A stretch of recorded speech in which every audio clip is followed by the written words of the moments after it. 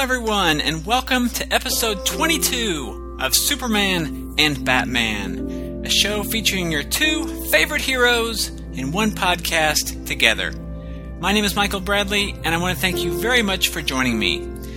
After spending several of the last few episodes in various spots of the Silver Age, this episode we are back in the 1980s portion of the Bronze Age for a look at a comic that comes from the same time period and even has the same writer as what is, I think, the story that has been the most popcorn-munching fun of all the stories we've looked at on the show to date. Unfortunately, this one doesn't quite live up to the bar set there, but it's a story. And it's also a bit of a rarity with the creators involved, but I will get into that shortly. This episode, we are looking at World's Finest Comics number 277. According to Mike's Amazing World of Comics, the issue was released on Christmas Eve, December 24th, 1981. It's got a March 1982 cover date and 48 pages for the price of $1 whole. Our cover is by George Perez and Robert Smith, not the lead singer from The Cure. And it's one of only 4 covers that Perez did for World's Finest Comics. And unfortunately, in my opinion, it's the weakest of the 4. The cover has a circle in the center where we get our main image of Superman and Batman busting into the laboratory of a crazed scientist. And that part of the cover is great. Unfortunately, the cover as a whole suffers from what's around the circle, where Perez drew figures of the 4 other features in the title. As I talked about in a couple previous episodes, the Dollar Comics era stuffed a bunch of other features in the back of the book for a giant, 80-page or however many pages this had at that time magazine. So we've got around the outside, we've got Zatanna and Green Arrow and Hawkman and Captain Marvel. And I understand the desire to plug the other features in the book. I mean, after all, the cover price is $1, which may sound cheap to our standards today, but it was nearly twice the average price of the other books on the stands at the time. And I understand wanting to show readers, what they were getting for their buck. But here, it just doesn't work very well. But still, for what it's worth, the action in the center and all 4 figures around the perimeter, they all look great. And I do mean really great. Had the center image been the cover, I'd have absolutely no qualms because it really is a dynamic action scene. But turning inside, credits for the Superman and Batman story are Kerry Burkett writer, Don Heck and Romeo Tanghal artists, Ben Oda letterer, Gene D'Angelo colorist, and Mike W. Barr editor. And just for a few notes on the creators, keen-eared listeners will remember that Kerry Burkett was the writer of War in the Streets from World's Finest Comics number 280, which we looked at all the way back in episode 2. And as I said at the top of the show, still one of the most action-fun stories we've had on the show to this point. Our penciler is Don Heck, and this is probably the only time that we'll have a Don Heck penciled story on the show, because this is the only Superman and Batman story he penciled in World's Finest Comics. While Heck worked on a lot of stories and characters throughout his very long career, Superman and Batman team-ups were unfortunately not among those. And for those who have a broader knowledge of DC history, just for time frame, Heck did this around the time he started on his run on Justice League of America, and about a year before his time on Wonder Woman. But as for the editor, in the last 4 years of World's Finest Comics, the book went through 7 different editors.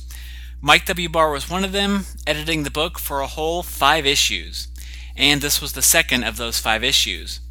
Now, why the book went through so many editors in its waning years, I don't know. But I suspect that it's at least part of the reason that those years aren't as regarded as the Silver Age and the early Bronze Age stuff. Because when you don't have a consistent voice on the book, you're likely to have trouble. But anyway, also of note, is that Jerry Siegel and Joe Shuster are credited for the creation of Superman in this issue. And I thought at first that it was the first issue of World's Finest Comics we'd encountered on the show with that credit, but I went back and looked, and they were actually credited in issue 281 as well. Again, episode 2. Strangely, the credit was not included in issues 299 or 301, even though those came out after this issue, obviously. But back into this issue, though, what I found especially weird about the credit is that while Superman's creators are credited, there's no such notation by Batman's logo. I don't know why that is, probably just an oversight, but notable nonetheless. To get into our 14-page story, though, it's titled Beasts of Plague, which is a very kind of a horror-feeling, title. Unfortunately, the story doesn't quite match up to the promise of the title, but anyway. Midnight in Gotham City, and as two furtive figures move warily through a shadowed alleyway, a pair of sharp eyes peer through the slits of a unique mask, watching their every move. And that pair of eyes belongs to none other than Batman, who watches the movements of two recently escaped cons, Squirrel Randolph, and a villain so lame he isn't even given a name. Acting on a tip that Squirrel and No Name were smuggling goods out of Gotham and into Metropolis, Batman tracked them down. Seeing the thugs get into a cargo truck, Batman leaps into action and takes out the crooks in very short order. Wanting to find out what they were smuggling, Batman opens up the back door of the truck and discovers it's full of cats and dogs, which just leaves Batman with more questions. The next day, Perry White is busy looking for a reporter by the name of Ed Anders, who was on the trail of a big story, but hasn't been heard from since the day before. And it's a good thing Clark Kent was there to hear Perry's tirade, because later on, as Superman is on patrol, he spots Anders in an alley, looking dazed and confused. Thinking a friendly face might reassure him, Superman switches back to the guise of Clark Kent and greets his colleague. Anders hysterically tells Clark to stay back, then mutters something about a virus before dying in Clark's arms. Clark uses his X-ray vision on Anders' body and realizes he's infected with a deadly bacteria unlike any seen before. He then deposits Anders' body at Star Labs before taking a dip into the sun to purify himself of any remnants of the bacteria that he might have picked up. Meanwhile, Lois also is investigating Anders' disappearance when the trail leads her to an abandoned waterfront warehouse. At midnight. Alone. And I think we can all see where this is going, right, folks? So, while Lois is getting tied to a chair, we cut to Gotham City, where Superman appeals for Batman's help with Anders' death. The two fly back to Metropolis, and Batman puts on a full body condom and proceeds to get all CSI on Anders' body looking for clues. Once finished, he turns to Superman with a stern face and says, "It looks like Anders met his deadline."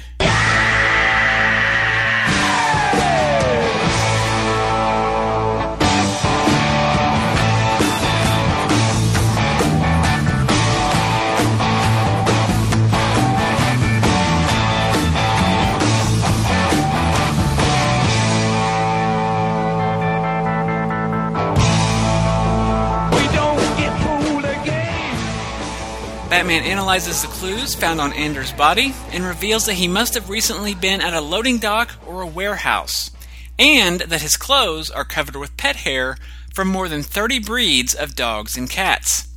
Meanwhile, at the abandoned waterfront warehouse, Lois is confronted by a scientist. Lois is confronted by an evil scientist. A scientist so evil, in fact, that he's not given a name either. Still, being evil didn't reduce his ability to monologue, and the scientist goes on for more than a page and a half revealing his entire plan, as villains are often wont to do. He talks about how he's created a bacteria so deadly it will kill a man within an hour. He plans to use animals who for some reason are immune to the bacteria, as carriers to spread the disease in order to thin the human population, which he feels has grown too large. He's using Metropolis as a testing ground, but plans to carry out his evil crusade throughout the world. Meanwhile, Superman and Batman interview Squirrel Randolph, believing his animal smuggling is connected with the pet hair on Anders' clothing. After a little, let's just say, persuasive discourse, the world's finest arrive at the Metropolis warehouse that Squirrel was using as a delivery point. With his X-ray vision, Superman sees Lois inside and goes to save her, while Batman swings in through a window, kicking two thugs right in the face. Not wanting to be defeated, the evil scientist releases the hounds, literally, by allowing the infected animals out of their cages. Knowing he can't let them into the population, Superman uses a little super speed to construct a new pen out of some nearby packing crates. Meanwhile, Batman goes after Evil Von Evilstein, but has to stop when the scientist threatens to inject Lois with the bacteria. The Dark Knight stalls the madman long enough to hit him with a batarang and cause the scientist to stumble backwards into the bacteria's incubator. Thankfully, Superman speeds in just in time to inhale the deadly toxins and then flies off to blow them into the sun and once again burn any traces from his costume. Some time has passed. Star Labs researchers are unable to treat Evil Von Evilstein due to knowing so little about the bacteria. But our heroes take solace in the fact that the threat is ended, and that Lois got a good scoop. Though Lois says that while she might be getting the story, the real credit goes to Ed Anders. The end. Am I the only one who felt as if this was a story that would have fit perfectly into the Golden Age? Either in a comic story from, either character or on the Superman radio show? I mean, setting aside the fact that the two characters didn't team up in those early days, this is exactly the kind of story that was told in both characters' books in their earliest years. While I kind of want Superman or Batman stories from this era to be a bit bigger, or at least have them facing a threat that's bigger in scope, looking at the story as a throwback to the style of stories and the kind of menaces that they each took on in their solo stories when they were starting out, I really like this. And I'm going to break down the various traits of the story that I found to be, very, very Golden Age-esque. First, names, or rather, lack of names. Neither Squirrel's accomplice or the main scientist villain have names, which is something that wasn't at all uncommon in Jerry Siegel written stories. And two, a scientist infecting dogs and cats in order to spread a bacteria that will wipe out humanity is very, I was going to say it was complicated, but it's really not from a story perspective, but it is a very complicated way to go about achieving the end that you're trying to achieve. But in the Golden Age, villains did that kind of thing all the time. 3 words: Cab, Protective, League. 3, the bad guy dies at the end, and moreover, it could be debated as to whether or not it's Batman's fault, given that Batman threw the batarang that knocked him into the deadly incubator. 4, going back to the beginning of the story, things begin with Batman out on patrol, which is a common beginning for Batman stories from throughout the years. For Superman's part, his story begins when Perry White gets things rolling by bringing up the missing reporter. And both were very common ways to begin each character's respective stories in the Golden Age. In fact, for the first several years of Superman's existence, virtually the only use of the editor, be it George Taylor as it originally was or Perry White later, was as a catalyst to get that issue or that particular arc in the radio series going. But speaking of Ed Anders, number 5, Ed Anders. We have a never-before-heard-of longtime friend and coworker brought up just long enough to die.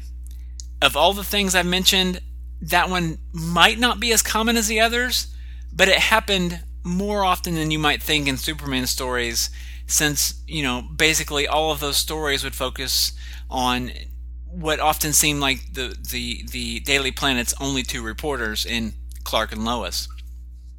And last but not least, number 6, Lois Lane, in trouble by doing something stupid like going to an abandoned warehouse alone at midnight, only to get taken as a hostage.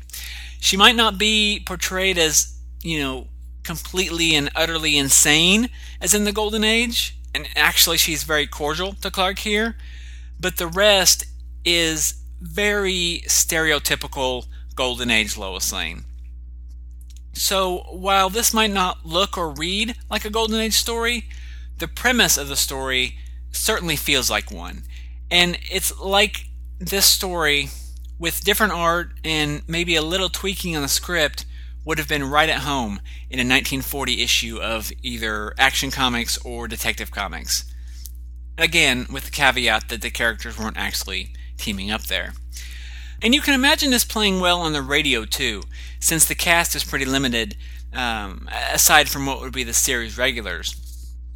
Because aside from Ed Anders and the evil scientist, there are no people in the script that have any dialogue.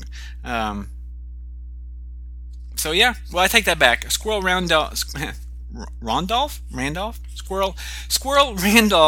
accomplice does say "ugh" when Batman conks him in the head with a batarang. So there's that, but anybody on the cast could do an "ugh," or they could even use this one if they want to travel back in time. And there's really no sound effects that would be needed either, that would be outside what the sound crew was accustomed to producing, except for maybe the trips to the sun, which would probably just be presented as, crackling fire anyway. And the trips to the sun is the one thing presented to us in the story that wasn't done in the Golden Age. So I imagine if somehow the story made its way back through time and was produced as a radio show, that part would be cut out anyway, because that just didn't happen back then. But anyway, looking at it as a throwback story, I really did enjoy this one a lot. Again, I'm not sure if that's what Carrie Burkett, the writer, intended, but 30 years later, I'm not really sure if the writer's intentions matter much anyway, as long as someone is enjoying the story. Art-wise, it's really a shame that Don Heck didn't do more Superman and Batman stories in World's Finest Comics, because this one, I really enjoyed the art on it. Superman and Batman both look excellent for this era. Lois and Perry, and maybe even Commissioner Gordon, who gets a one-panel cameo in the middle of the story, they all look a tad off-model, but I think with more work on the characters, Heck would have nailed them eventually.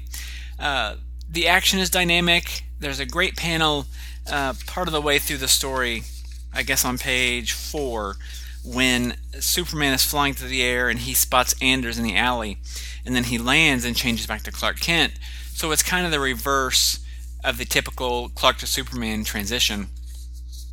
And then later on we have some great action panels of Batman too. So overall, a pretty fun story all around.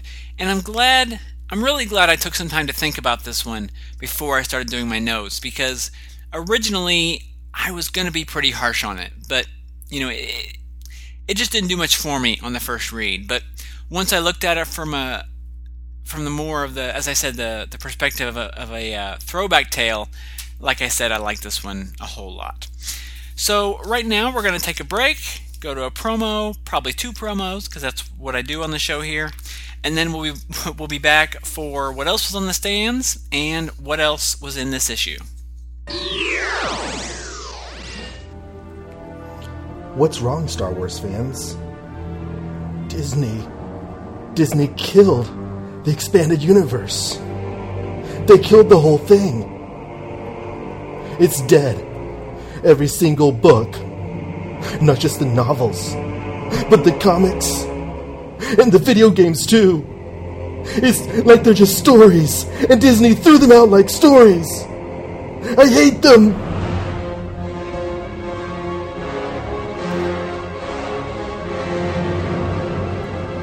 Okay, Star Wars fans, relax. Here, have a Snickers.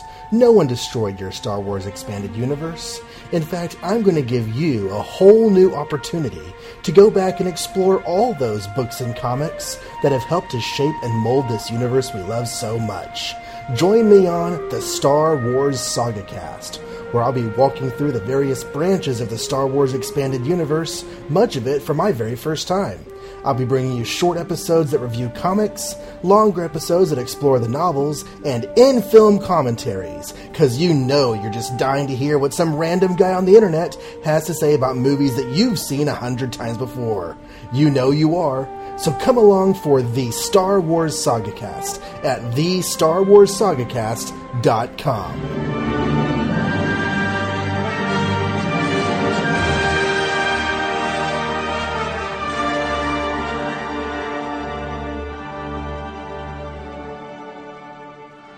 I am vengeance. I am the knight. I am back! You need to take the trash out. Hey, I'm trying to make a trailer for our podcast. Oh, you mean Supermates, the husband and wife Geekcast? Why, yes, that is what I mean. The show where you and I discuss all things geeky. Comics, TV, movies, books, you name it.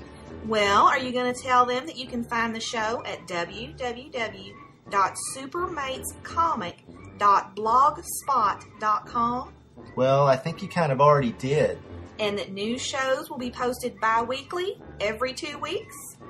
I was, but you just kind of did that too. Well, see, now you can go take out the trash. Great.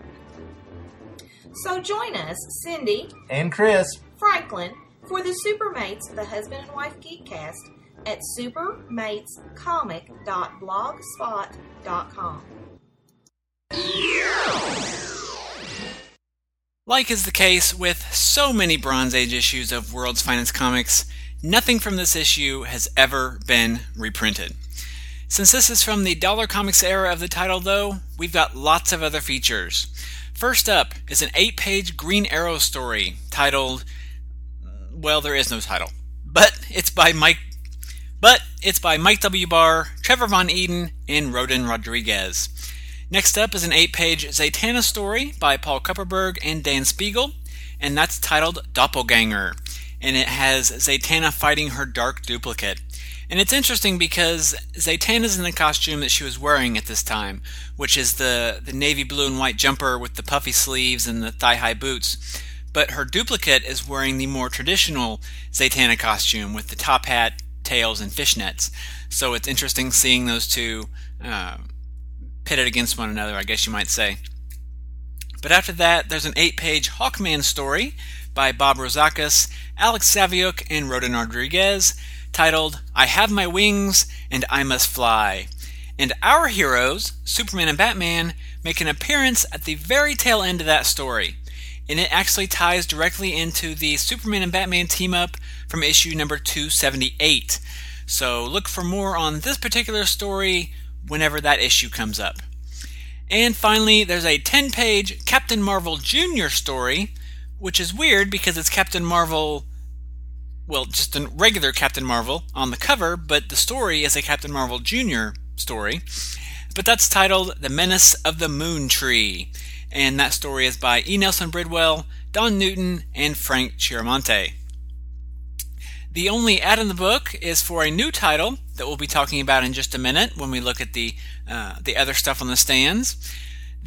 From the World's Finest Fans letters page talks about issue number 272, which we haven't covered, so we move on to the last thing in the book, which is the back cover, the Daily Planet page. This month's page talks mostly about some anniversary issues and other big issues coming up. Again, most of which we'll cover in the Elsewhere portion momentarily. But there's also a DC Profile number 89. And it's hard to believe that they did 89 of these, or more really, because I doubt this was the last one. But this one is on artist Gene Colan. And it talks about his career and how he got into drawing comics, that kind of thing. When this was published, Colan had been working for DC for only about 6 months. Before that, Gene Colan was a Marvel artist.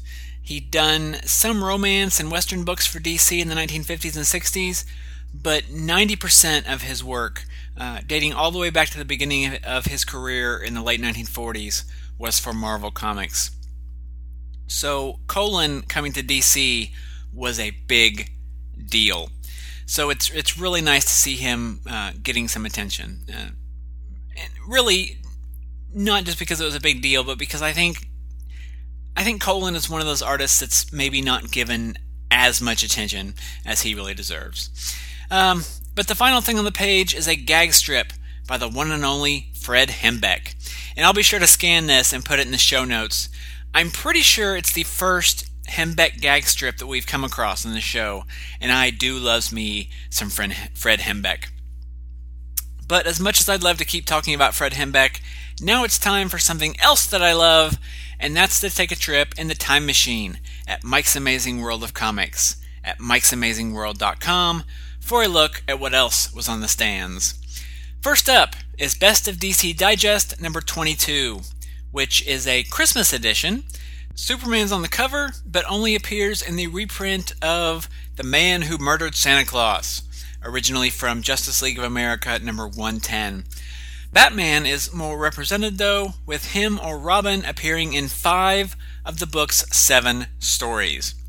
Interestingly, this book also contains a Michael Fleischer, Jack Kirby Sandman story that I don't think has ever been reprinted.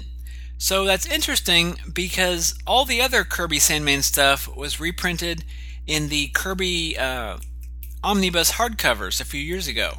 So why they let this one out, I don't know. But it's especially interesting because these digests were almost always reprints. Original content that hadn't first appeared elsewhere was a definite rarity. Rob Kelly over at the Aquaman Shrine and part of the Fire and Water podcast is a big fan of these digests. So Rob, if you're listening, write in and let me know if you know the story behind why this particular story, this original story, was included here in the digest when it hadn't appeared elsewhere. But Kirby hadn't been at DC for several years at this point, so maybe it was an inventory story, or maybe it was meant for something else and, just got stuck in a drawer and forgotten about. But moving on, Superman teams up with a legion of superheroes to take on Mongul in DC Comics Presents number 43. And that's notable for being the first Mongul appearance not involving Len Wein or Jim Starlin, who co-created the character. I mentioned earlier about a number of anniversary issues this month, and next up is the first of those with Justice League of America number 200 by Jerry Conway and an all-star lineup of artists, all wrapped up in a great cover by George Perez. Batman number 345 and Detective Comics number 512, which is a little farther down the list, both with a cover and interior art by Gene Colan, reintroduced the Golden Age villain Dr. Death. Superman battles the Parasite in the Christmas-themed Superman number 369, which has a great Rich Buckler cover of the Parasite punching Superman into a Christmas tree. Then we've got another anniversary issue with Green Lantern number 150, which ultimately leads to a bit of a status quo change as Hal Jordan is exiled from Earth by the Guardians, a condition that lasts actually until Len Wein comes on with issue number 172. And I've not read most of the issues from here until Wein begins. I've got most of them. I think I'm missing an issue or two, maybe just one issue. But anyway, by most accounts, it's not that good of a stretch of issues, so I've not been real motivated to finish the run, but it's something I definitely want to do someday. But the third issue of the Phantom Zone miniseries also came out this month, and this was a series by Steve Gerber and the aforementioned Gene Colan. And if you want to hear all about this very awesome miniseries, go check out the episodes of Superman in the Bronze Age, where Charlie Niemeyer covered it. He did a string of episodes looking at just this series, and it's definitely worth checking out, both the series and the podcast. But the last thing I see that's worth mentioning is a brand new series, Captain Carrot and His Amazing Zoo Crew, number 1, complete with guest appearance by Superman. Because unlike today, when you had a new hero, they were welcomed into the fold by the Man of Steel, not Batman. Grumble, grumble, grouse, grouse, grumble, grumble. But that's it. As always, I want to thank you all very much for listening. I want to say that I really hope you're enjoying the show. There are 25 episodes under my belt now. Sure, this is episode 22, but with the specials in the mailbag, it's 25, and I'm having an absolute blast with the show. I've been looking at the calendar, and I've mapped out a loose plan of episodes through the end of the year. If everything goes to plan, there will be lots of World's Finest Comics, a few guests coming in the chat, and even some episodes looking at non-World's Finest Comics, Superman and Batman team-ups, particularly some from post-1986. So there's lots of stuff to look forward to, and I really hope that you'll be along for the ride. I'll be doing another feedback episode at the end of July, so be sure to write in, michael@greatkrypton.com, and give me your thoughts and comments on the show, or, just any of the stories I've covered. That's it for me in this episode, though. Once more, thank you very much for joining me, and I will talk to you all next time. Goodbye.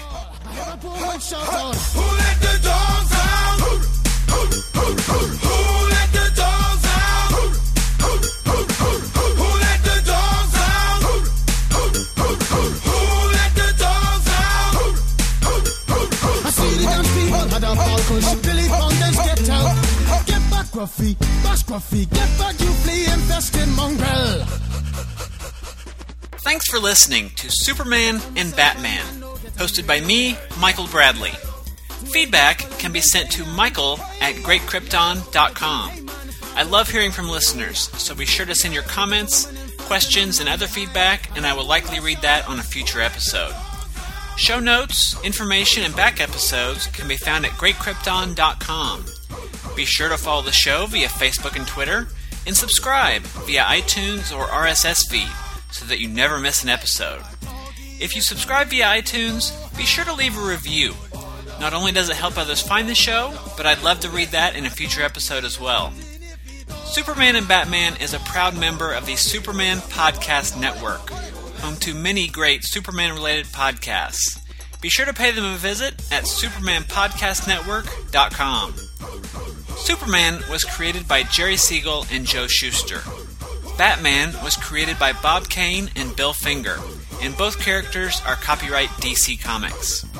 For more about Superman's creators, be sure to visit my blog, Siegel and Shuster Mythmakers, at greatkrypton.com/Siegel Shuster, where I commemorate the lives, works, and legacies of Jerry Siegel and Joe Shuster.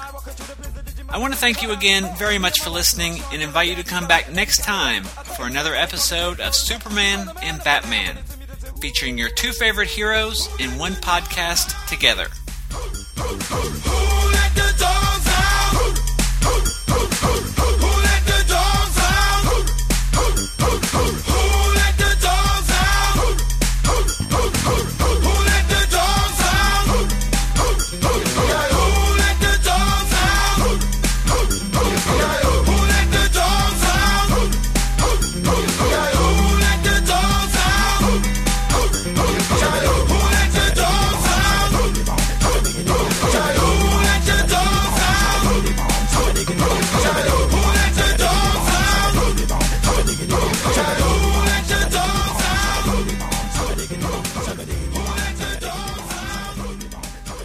Oh yeah, I went there. The closing song for this episode was the Grammy Award-winning Who Let the Dogs Out by the Baha Men from their 2000 album of the same name. If you like this song, I'm very, very sorry. Still, even if you don't like the song, maybe you would like to buy it or the original version by Anselm Douglas. If so, the best way to do that is by visiting twotruefreaks.com.